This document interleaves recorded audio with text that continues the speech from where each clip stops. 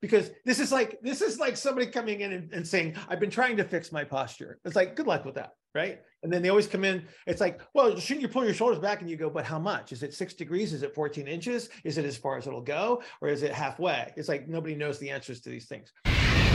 Morning. Really?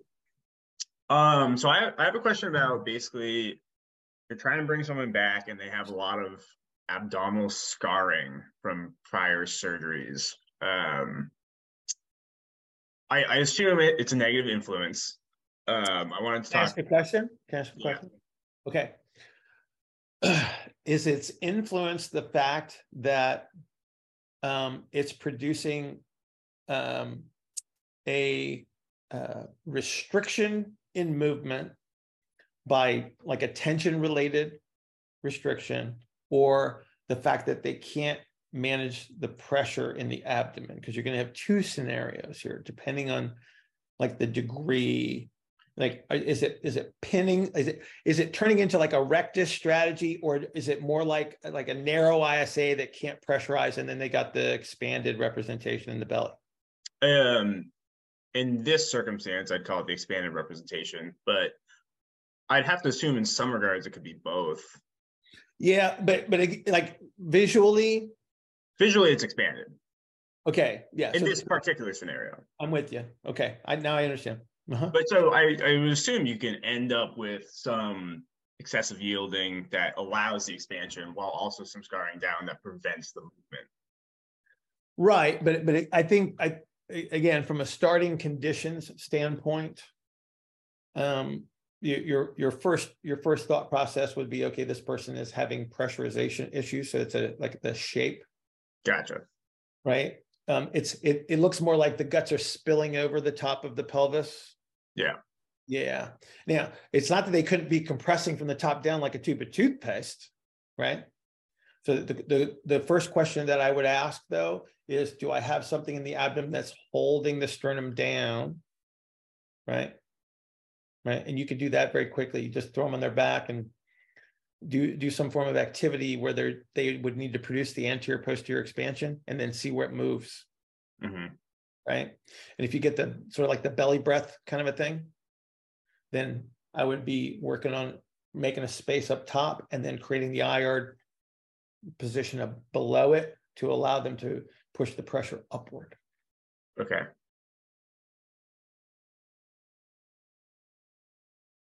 Okay. You understand? How much abdominal activity would you want in that circumstance? Enough. Okay. Okay. To not overwhelm anything, but enough to. Well, okay. So here's, like, this is a real-time coaching thing, which is kind of nice.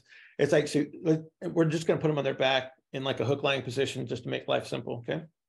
And so when you think about the axial skeleton expanding during an inhalation, we would expect everything to expand at the same time, right? So you get the thorax is expanding because of the volume of air is increasing. That's pushing the abdominal contents down into the abdomen a little bit. So that's going to expand in a controlled manner, okay? But if I have an acceleration of abdomen and no change in the thorax, it's like, I think it gets pretty clear as to where you got too much yield. Okay. So under that circumstance, you need to tune those connective tissues a little bit more effectively, which means that the emphasis is going to be on the sensation of posterior expansion. Makes sense. Okay. Because if you can get them to sense the expansion into the surface that they're laying on, then again, what you're going to do is, like, you're not going to have the eccentrically oriented representation of abdominals per se, right? You're going to have more concentric orientation and then a controlled yield as it expands. Does that make sense? Yeah, definitely. And so this is where, that nice tubular shape that you get on like narrow ISAs after about the third set of stuff, and it's like their ribs sort of disappear and then they look like just a big hot dog laying on the table, where they have this nice cylindrical kind of representation. Yes, I know what you're talking about. Yeah. That's not normally how I think about it. Well, there you go. It's like, I've stared at enough people. I need to be creative, right? But that's kind of what, again, you're gonna coach this in real time. But the idea is like, okay, so here's what you don't want to tell them to do. You don't want to tell them to contract the abdominal muscles ever, right? Because the minute you start doing that, what is their perception of what you just instructed them to do? Their perception is whatever they've been doing, probably. Yeah. So it's like, so, okay. Oh, abdominal muscles. That's a crunch. That's the way it would feel on a plank. That like they're going through all the scenarios in their head about, oh, this is what Alex means. Yeah, right? it tends to make it worse. Absolutely, it does. Because this is like somebody coming in and saying, I've been trying to fix my posture. It's like, good luck with that, right? And then they always come in. It's like, well, shouldn't you pull your shoulders back? And you go, but how much? Is it 6 degrees? Is it 14 inches? Is it as far as it'll go? Or is it halfway? It's like nobody knows the answers to these things. So again, it's better to give them. This is where a mixture of internal, external cues can be helpful. But generally speaking, it's going to be like something that's going to be external. It's like, I need you to feel the expansion going in a direction. And then usually the surface is great because it's a physical contact, right? This is why foot contacts are important, pelvis contacts are important, thorax, and so on and so forth. So you're going to direct that.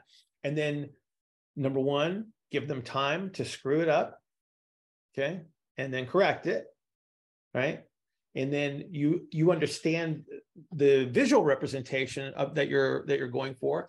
And then if you can't get it, then you're going to have to do it segmentally, right? So you're going to have to do one part at a time. So this might be, one of like a PNF, upper extremity activity, a reach, a static hold, or whatever to promote a regional change, right? Before you try to go after the systemic stuff.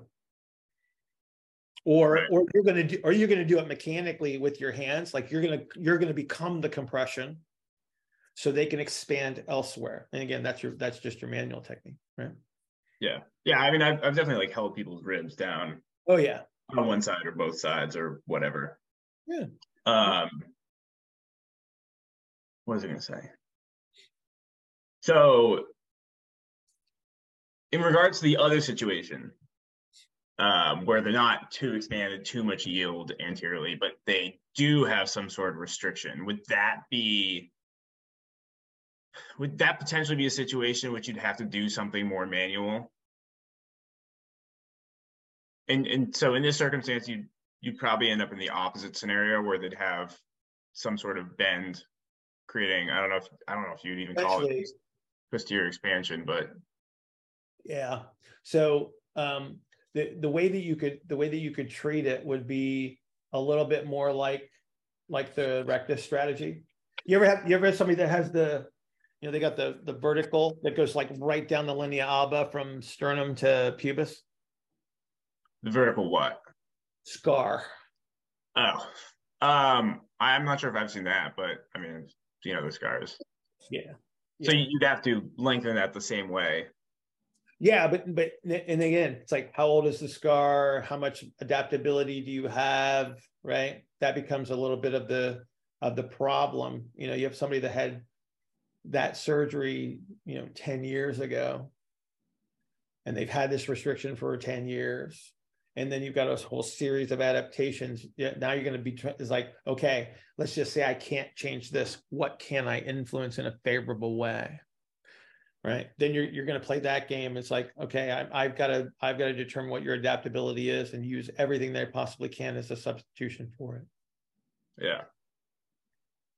In that situation, would we be moving more, like in the manual circumstance, would you be moving more along the lines of rectus, or would you be trying to facilitate more of the normal pattern of the guts movement? Yes. Gotcha. Yeah, I know. Not the answer that you wanted to hear. Like you can try to reduce it. Like there may be enough yield that you'll get some measure of a favorable expansion, but that you run that test. Like you just have to run the test and you say, okay, this is not going to, or it is going to work, right? And then from the remainder, it's like, that's where you got to make your decisions as to whether you're going to apply hands to promote, you know, elsewhere. Do I need to reduce muscle activity? And then can I fill the available space that I do have? Yeah, it's just like your question is more about process, really, right? Yeah, I guess so. Yeah. Yeah. So you spend more time during the conscious hours trying to resolve, right, the limited number of options. So you're trying to restore options so that when they do go to sleep, they're not limited in options. Hello, Bill. I have a small question about breathing. How do you cue someone who is compressed in the upper thorax to breathe without using the neck muscles, the accessory muscles of the breathing?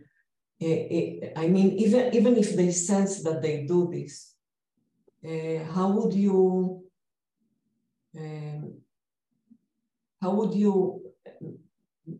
make it for them more accessible to really stay without the scaling, without the muscles here? Well, you always use scalings when you breathe. It's just a matter of degree, right? Fair? Yeah. Yes. Okay. I want to make that clear. It's like, because scalings get branded as an accessory muscle, but it's just an accessory degree of activity because they're always active there. So in what position can you make it easier to open an airway and reduce the position of the muscle activity itself? Would you want to start them upright? Would you want to start them upright, or would you put them more supine? Supine or even prone, no? Prone's kind of hard. Prone's kind of hard at first for most folks, because of the head control position. Like if you got to twist your head from one side to the other, you don't want to twist the airway, right? I don't want to compress something that I need to expand, right? Mm-hmm. And then you think about, so if I was upright and I was using a lot of neck musculature, in what position would I put the head relative to the rest of the body that would allow many of those muscles to not have to remain in concentric orientation just by position alone? Maybe take the head back. Okay, so if I tip the head back and I have an anteriorly oriented thorax, what's happening to the airway? Oh, I didn't mean, I meant not to tilt the head back, but slide it back. Like a chin tuck? No, not a chin tuck, but back the relationship between the head and the neck and the spine. Uh-huh. Back to normal. What's normal?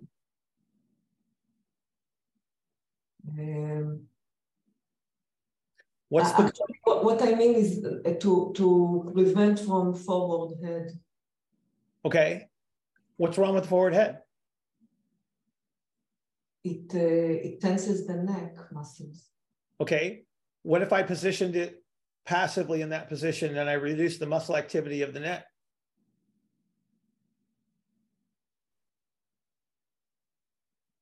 So if I lay you on your back, okay, and I support your head away from the table, do you have to hold it there? No. No. So I get a reduction in motor output, don't I? Yeah. Okay. So, right? You mean I'd have the upper cervical hang on a second. I have upper cervical ER, I have lower cervical, I have upper cervical IR, lower cervical ER under that circumstance, don't I? Yes. Awesome. Okay. Can you see that I would be supporting it in a position where the muscles would not have to be producing tension to hold that position anymore? Okay. If I push back under any circumstance, what's going to happen to the airway? If you tilt the head back? No, if like you said push it back so it's normal, right? I don't want to do that, do I? What happens to the hyoid when I do that? Constricts, contracts. Well, it flattens and it moves up, right? Hmm. So I'd be compressing the airway anterior, posterior. Uh-huh. Is that what I want to do? Is that what I want to do? No, no. No, I want the hyoid in a lower position. I want the airway open. Okay. Mm-hmm. If I have a lot of anterior orientation of the thorax and my head goes back to the table, I'm bending the airway backwards and making a smaller space, right? Uh-huh. So if I lift my head up, if I lift my head up away from the table, the airway is going to open and I'm going to support them in a position where the muscles are approximated but don't have to produce tension. Mm-hmm. So if someone like this would ask you how to sleep at night, would you? Eyes closed most of the time. I mean, would you put them on a slant, like how would you create the circumstances that the support would stay there?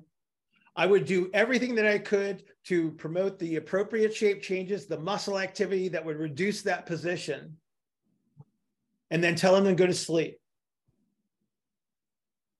Yeah. Do you know how hard it is to follow instructions when you're asleep? Yeah, of course, but you can facilitate the conditions. Okay. So what condition could you facilitate in this circumstance? The same thing that we're just talking about. The same thing that we're talking about. I'm going to support your head in a position where the airway would be most open with the lowest degree of muscle activity, right? And you would say, start here, because they're going to move at nighttime. Everybody moves at night. Okay? Yeah, they move, but it's 8 hours where the subconscious is doing what it is used to do. So I thought maybe there is a way. Okay. So when they're awake and conscious, that's where you solve the problem. Okay. When they're asleep, you might have to give them an orthotic, which is the pillow position. Some people need an appliance to hold their jaw in a position, right? That will continue to keep the airway open and the muscle activity reduced. So maybe you need some help. Maybe they got to go to the dentist and they got to get a splint for nighttime so that the jaw position is being maintained in some way, shape, or form. Some people use forced air. Yeah. Like they push air down their throat all night, right? Okay. Yes. We don't want to have to do that. We don't want to have to do that. So you spend more time during the conscious hours trying to resolve, right, the limited number of options. So you're trying to restore options so that when they do go to sleep, they're not limited in options. Okay. You can only accommodate nighttime so much. Right? Because it makes people miserable, right? It's like, it's like the posture thing that we talked about earlier in the call. It's like trying to tell people to like they come in and they think they understand what good posture is. And it's like, I do this, I do this, I do this, I do this. I do Alexander. I do, what's the other postural, Egoscue. You know, I do this, I do that, I do this. And it's like, now I have good posture. It's like, well, yeah, but you can't move, right? Because they've been chasing these so-called perfect positions. It's like nighttime, we don't want to turn nighttime into that. What we want to do is make sure they have options before they go to bed, right? I want to make sure you have options before you exercise. I thought maybe, you know, when there is a very strong turn in the spine to the right, and someone is missing the late presentation in the right and early in the left, wouldn't it be wise to put a pillow under the right pelvis, you know, not to do it aggressively, but to shape, to give this orthotics and something to uplift here to create more. Is that comfortable? Can they sleep that way? Will they not move? How long will they stay in that position? Right. right? I mean, maybe you can do that. Maybe you can do that. Okay. I don't know how effective those techniques are. Having tried them in the past, I have much greater success when people are actually awake and conscious and working on what they're doing. And then they tend to have not so many problems at nighttime, right? Mm-hmm. If you have those problems at nighttime and it's a positional issue, and again, an airway issue specifically, call the dentist and get some help, because they can usually help you with appliances and such, versus trying to stick somebody in a position and try to sleep there. It's really hard to do. Right. Yeah. I don't want people to think, like trying to think your way through sleep is like really hard to do. Right? The idea is not to make them stick there, just to let them sense what.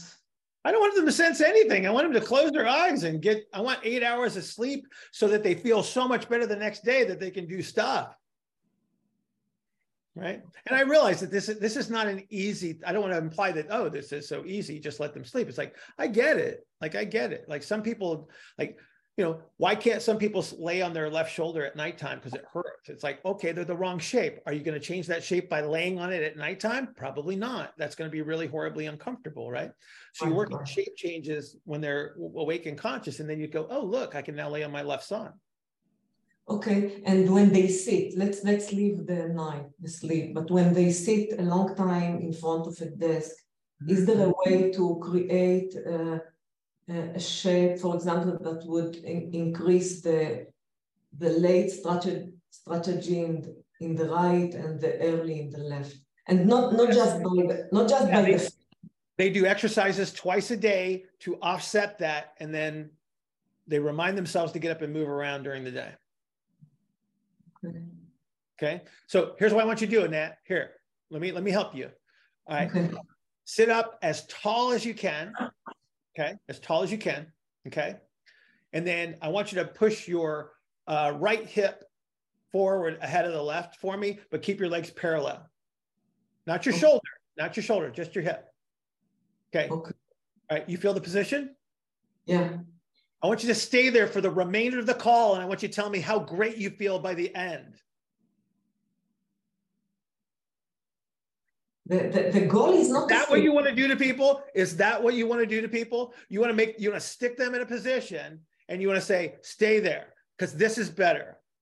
Does it feel better to hold that position for 20 minutes? No. Mm-hmm. No. Options feels good. Teach them to acquire the options in a focused period, and then repeat it enough times. So this is learning, right? They have to learn. They have to learn to help maintain their options, right? You can give them cues, like periodically just remind yourself to find this position and then forget about it, right? That's okay. But you don't want to say, this is a position. The minute you start doing that, people start chasing the position more than you're asking them to do. They think it's better. They think it's better. And then they try to get into that position, and then they cheat into that position because they don't know what they're doing, right? They're trying to interpret your instructions, and then they magnify those instructions in their head because they want to do well for you, right? And then they do too much of it, and then they have to compensate, and then they come back in, they go, you know, that pain in my right hip, it's in my left hip now. Yeah, they develop a body dysmorphia, but they are flawed. And again, it's like focus your activities. Like when you're exercising, I want you to focus in. Like people, you teach breath stuff, right? Okay. Did you ever have people come back and they say, you know, I've been breathing like that all the time, or I've been trying to breathe like that all the time? Did you give them that instruction? No. You tell them to breathe like that all the time? No. You told them to do it during their exercise, but their perception is, oh, this is better. I need to do this all the time. And then they start cheating. Yeah. Right. And then you have another problem to undo. Focus your efforts, restore options, do enough to maintain those options. And then you rarely have to give instructions outside of those time periods. Good morning. Happy Thursday. I have Neuro Coffee in hand, and it is perfect. Morning. Greetings. So I've been kind of trying to reason through yielding a little bit more. And so I feel like ultimately what I've come down to is first that it's like a change in velocity relative to something else. But the biggest description for me between like yielding and overcoming seems to be like the direction of force application relative to the direction that said thing is moving. So for like yielding, it would be against you or it, and then overcoming would be with it. Is that fair to say? That is pretty fair. That's a pretty good reasoning. Yeah. Is it fair to say that it's a change in velocity relative to something? Oh, absolutely. Okay. In almost every case. Okay. It's the easiest way to see it, in fact, right? Depending on context, but yeah, you've got the right idea. So a lot of times I think of like an ER system as being like more space, but in reality it's like more space time. So is it fair to say that like a yielding component is partially like an expansion of time in the same way that like, so when you're trying to facilitate like an adaptation to gain more ER, and you get like a change, like an increase in eccentric muscle positioning, like that would be an increase in space. But if you're trying to gain like a yielding component to it, you're expanding like the time constraint of that. Yes. So because what you're not getting under that circumstance, so like the eccentric orientation would cause like the joint change of position, but the timing would be associated with the connective tissue behavior. Okay. And so if we differentiate this between like yielding and overcoming, I was thinking about this in the context of like a high arch foot, where I mean the shape's not exactly the same, but it's pretty darn similar, I think, a lot of the time.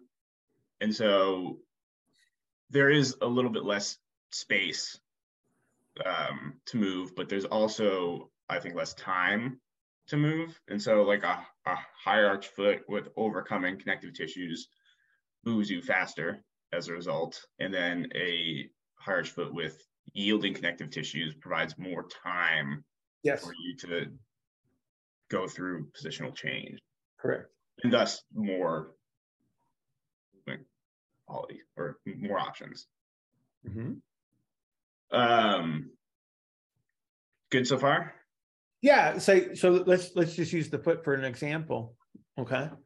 So if you had an early foot versus a late foot, they're both ER representations, but the differential between the two is the connective tissue behaviors are different. I have a yielding representation in the early foot, where I have an overcoming representation in the late foot. One of those is moving slower than the other, right? And again, that's why the behavior is as it is, because I have a timing factor that's associated with, let's just say I'm walking. I have a timing factor that one side has to slow down relative to the other side, otherwise the other side doesn't get ahead of it. So there has to be the relative timing difference, and the connective tissue behavior will provide that. Okay, makes sense. So I was also thinking this in the context of like exercises in which you're not exercises in which you are not moving. So like okay. So like a squat hold, for example. Like if you're holding your elbows there, you're sitting there. I'm with you. Absolutely. Obviously, you are moving, so there's like multiple cycles of breath happening. There's other stuff going on, and so within that, you're getting like maybe like a smaller and overall magnitude, but a consistent yielding overcoming that can facilitate an increase in movement options.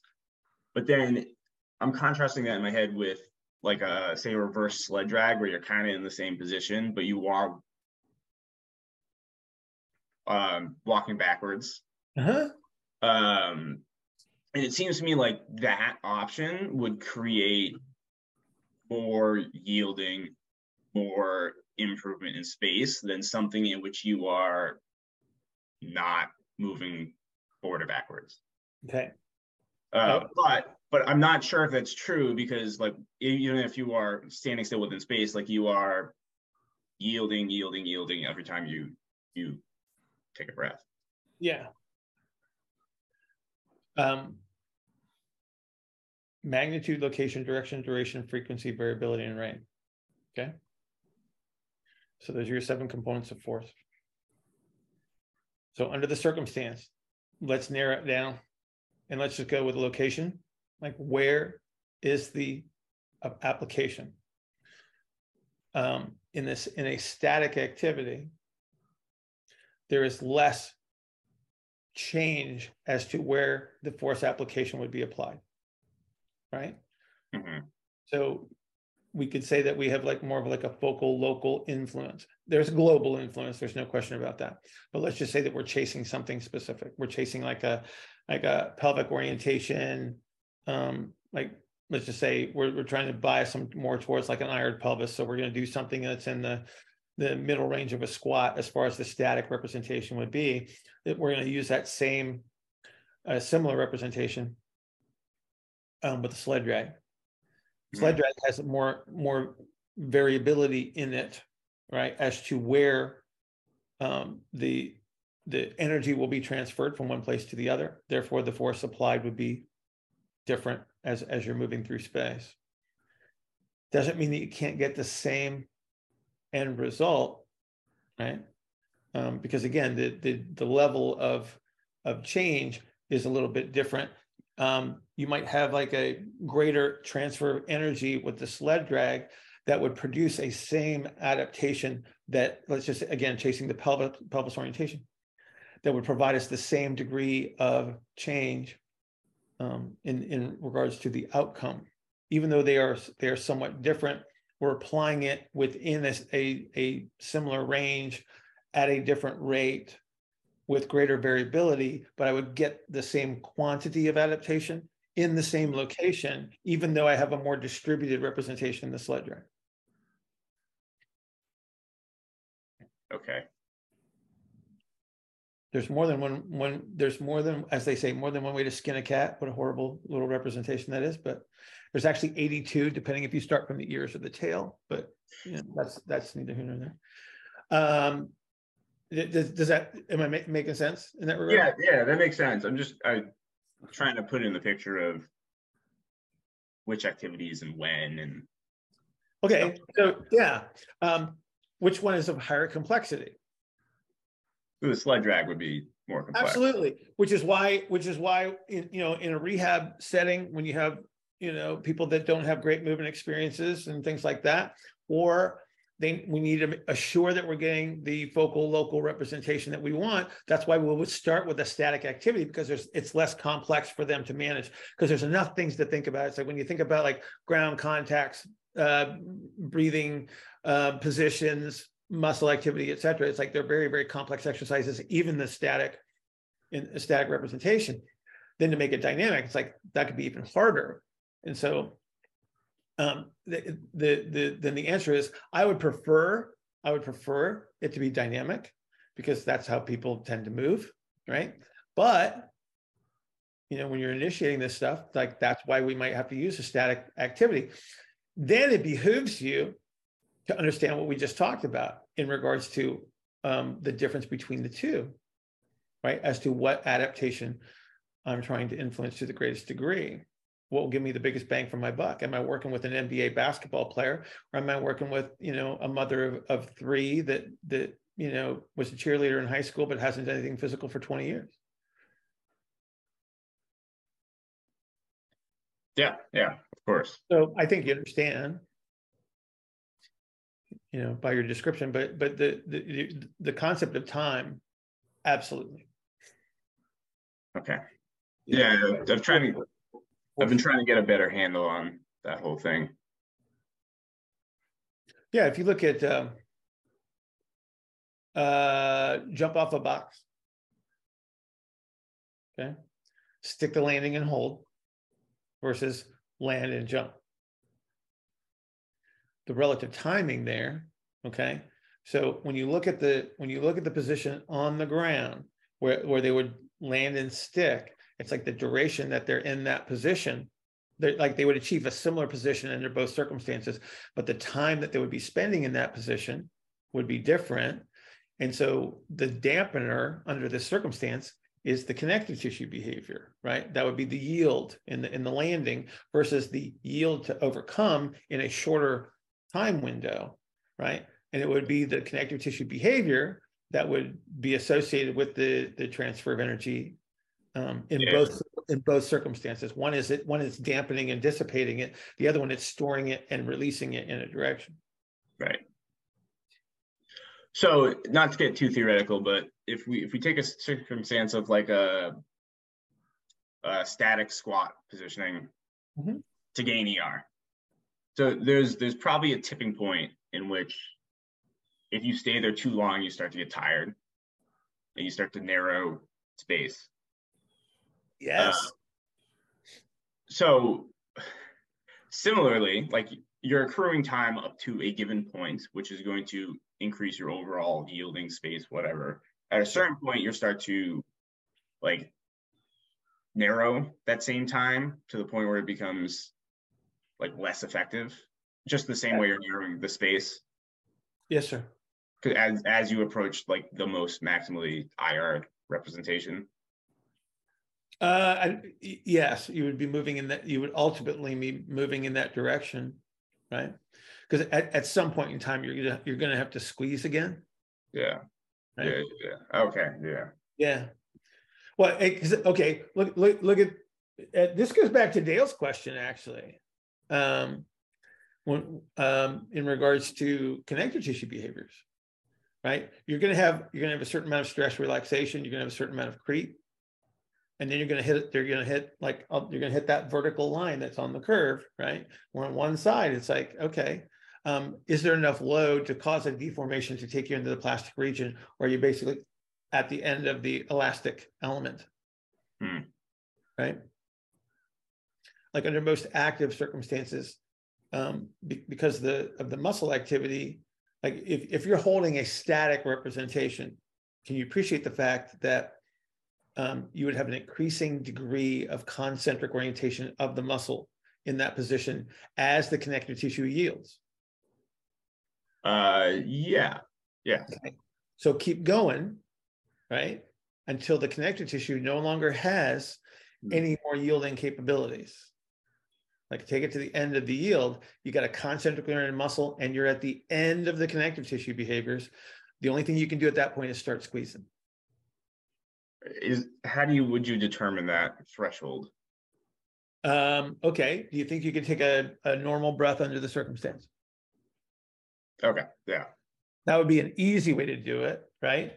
The other would be, it's like, okay, I have a KPI that I'm going to utilize to determine my success with the intervention. Like, what is the influence on the KPI? So if my goal was to gain ER in this activity, right? And I don't, or I see a decrement, right? Then I created the interference, right? I went too long. I gave him too much medicine, right? It's like, well, how much time do I have? What's the most important thing? If I got a kid for a year, I got lots of time. I can start to spread this stuff out to a certain degree, but you'll always have something that would be primary, something that might be on maintenance, and then something that you're trying to prevent the decline of. So I've been just thinking about the organization of training a little bit in terms of like when we select activities, obviously we want to be clear about what the adaptation is that we're going for. Or I guess careful not to muddy the waters where like if we're looking for like an output-based activity, force production, for example, we don't want to water that down too much in the sense of like, obviously we want to maybe set up some constraints to make it more optimal for somebody's structure and where they are. But we still might want to accept that it's going to cause some interference in the sense of if we're trying to get somebody into a better spot, but we still have to raise some performance qualities at the same time. And so I've just been kind of thinking about how I go about it and wondering if, in, I guess traditionally we talk about using some rolling activities, ground-based activities to create a window of opportunity. And then you might take that into training to utilize said window of opportunity. But if we're going to put things in there that we know are going to be higher force and therefore limit movement a little bit, does it make more sense to almost use like a high-low type approach throughout a week of training and say, okay, well, this day or these 2 days are going to be more performance-based or output-based. And then if that's the case, does it make more sense to open that window of opportunity post-training more so than pre-training? So I guess what I'm thinking is like, still want to obviously do some things up front to move around a bit, but maybe from just like a time standpoint, like if we have a set amount of time, like we have 2 hours to train or something like that with a group of guys or girls, do we kind of hit something a little bit more general up front that's a little bit quicker, knowing that the training is going to take away some movement, and then spend up more time on the back end doing things that maybe traditionally we would have done up front on a day that was geared towards utilizing that window of opportunity a little bit more, so that they're leaving the training in a more kind of toned down state than they came.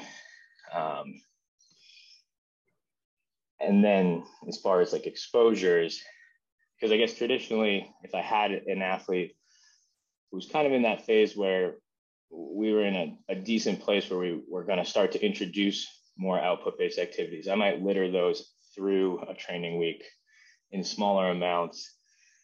And then they're ending up touching that or exposing themselves to that 4 times a week. Does it make more sense to condense that into 1 or 2 days that are just a little heavier on the volume of that? But then I have more days where we're just not getting those exposures. So they're spending more time not touching those things. Okay. All right. So you're talking about concentration of loading, right? Essentially. So it's concentration of something. So yeah, Greg, I'm going to assign you 10 different projects, okay, that you have to get done, right? And I'm going to give you 2 hours to work on those 10 projects, okay? And I want them done in 2 weeks, right? So you get 2 hours, 4 times a week to work on 10 different projects. And I need to get them done in 2 weeks. If you work a little bit on each project, okay, and you got 10 projects, you only got 2 hours at a time, what do you think the likelihood is that you get all 10 of those projects done? Not good, or not none of them will be done to a high quality. Okay, so you're minimizing the capability of getting something to the finished representation by having so many things to do, right? And so, or would it be better to get all one project done and then all the next project done and then all the next project done and all the next project done? You get more finished, right, by the end of the 2 weeks than if you try to do a little bit of each, right? Right. And so that's kind of what we're talking about. So you have a fixed amount of time, you got fixed windows of exposure, and then you have to say, okay, what is the most important thing that we have to get done? Like what is the linchpin, if you will, of this athlete's performance? Like if I get this to the point where it is optimized, what is the greatest adaptation that I need to seek? And that's where I would spend a majority of my initial time, because it's going to have the greatest impact on the outcome. Doesn't mean that I ignore everything else. It just means that there will be a priority that if I don't spend enough time on it, I will not get any desired outcome. because the efforts will be insufficient in regards to the concentration of the effect. Right. So if you do one set of max effort work, okay, one set, there's an adaptation that's associated with that. The question mark is that sufficient? Is that sufficient to raise that physical quality, or is it enough to maintain it, or is it just going to prevent it's going to slow the decline? So those are your basic options, right? I'm going to raise it, I'm going to maintain it, or it's going to slowly decline over time, and I control that. Right? And so when you're organizing this, you have to consider, like, okay, and you run into the same pickle that we do. Like, we'll get somebody for like 6 weeks, 8 weeks, right? Like we're squeezing them in between a season or something like that. And so a lot of the training literature is associated with long-term training adaptations as far as its organization is concerned. And so you have to take that into consideration. It's like, well, how much time do I have? What's the most important thing? If I got a kid for a year, I got lots of time. I can start to spread this stuff out to a certain degree, but you'll always have something that would be primary, something that might be on maintenance, and then something that you're trying to prevent the decline of. So let me give you an example. Let's just say you develop somebody's oxidative capacity for a field sport. Okay. And one of those elements would be the cardiac side of development, where I need to assure that he can recover between outputs, right?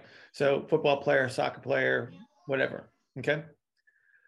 And so we initially develop his cardiac capacity, resting heart rate goes down, recovery times are shortened, et cetera. But then I got to skew towards higher force production. I got to go towards some cross-sectional area development or something like that. That would be interference to the oxidative element.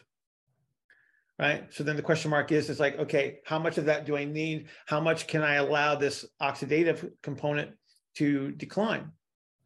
Right. How can I maintain that in the midst of all this? And so what I might do is I make sure that he has this oxidative capacity. And then like every 2 or 3 weeks, we do a couple of days of concentrated load of the cardiac development stuff. So it either maintains or prevents the decline of that physical quality. What in the midst of knowing fully well that it would interfere normally with my force production stuff, okay, potentially, but I'm only doing it over a very small window, so the degree of interference becomes minimized, right? You've read Charlie Francis stuff, right? Yeah, that was kind of my high-low reference there. Yeah. Okay, yeah. So that becomes useful because what he's doing. And if anybody hasn't, if you look up vertical integration, you'll be able to find what we're talking about. He's exposing, like, you have all of these adaptations that need to be present. The question mark is are you in a developmental stage of that, or are you in a maintenance stage, or like I said, are you just trying to slow the decline of it so that there's enough of it present for performance level? And that's kind of what you got to figure out. And it's going to change depending on the level of your athlete, right? And so this is where you run into like concurrent development versus concentrated loads. And the higher the level of development of your athlete, the more concentrated load needs to be, because their windows of opportunity are smaller. Okay. So from a structural standpoint, like, you could do everything that we just talked about in a workout. Yeah. Okay? But nothing would be like in a concentrated manner. But for a lower qualified athlete, because their level of development is not so high, that might be the perfect structure for them, where they get exposed to a lot of different things. They can promote a lot of different adaptations all at the same time. All right. But as they progress, that's where you start to see these big differentials, where now I need to go through a block of training that might be on maximal strength development, or another block of training where the greatest degree of emphasis is on restoring movement capability.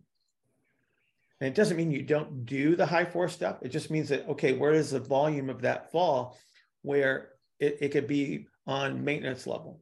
Like, how many exposures does an athlete need to maintain?